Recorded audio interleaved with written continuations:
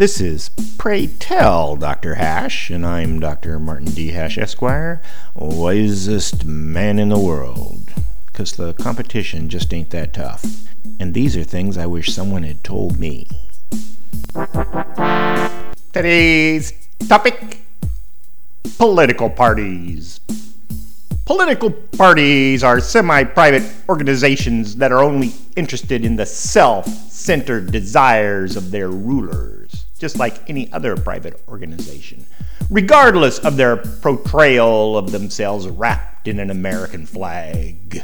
Their goals are selfish, the methods they practice are dishonest, and the candidates they run are compromised. I know lots of people have always suspected this, but I've been idealistic and thought the problem was just not enough, quote, good people were getting involved. So I got involved. Political parties do not want, quote, good people. They want their people. And it gets scarier. Candidates keep campaign donations. I always wondered how part-time state legislators earning $35,000 a year ended up retiring with millions. Every dollar some poor slob who barely makes the mortgage is wheedled into giving to a candidate is a transfer of wealth from the poor to the soon-to-be rich. As for business campaign contributions, that's out-and-out bribery.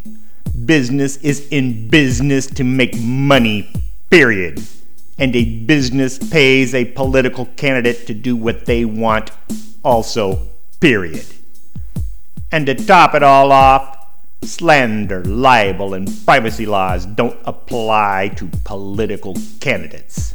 That means the opposing side can say whatever they want to discredit a rival, thief, liar, child molester.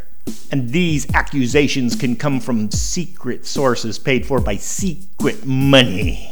It's open season on folks who would otherwise be your doctor, lawyer, or accountant and now want to represent you in Congress. How can any kind of professional in your community survive those kinds of unsubstantiated stains on their reputations?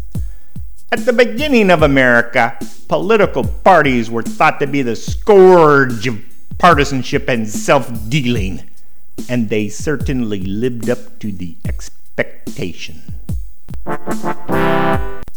For more, see my website at martinhash.com.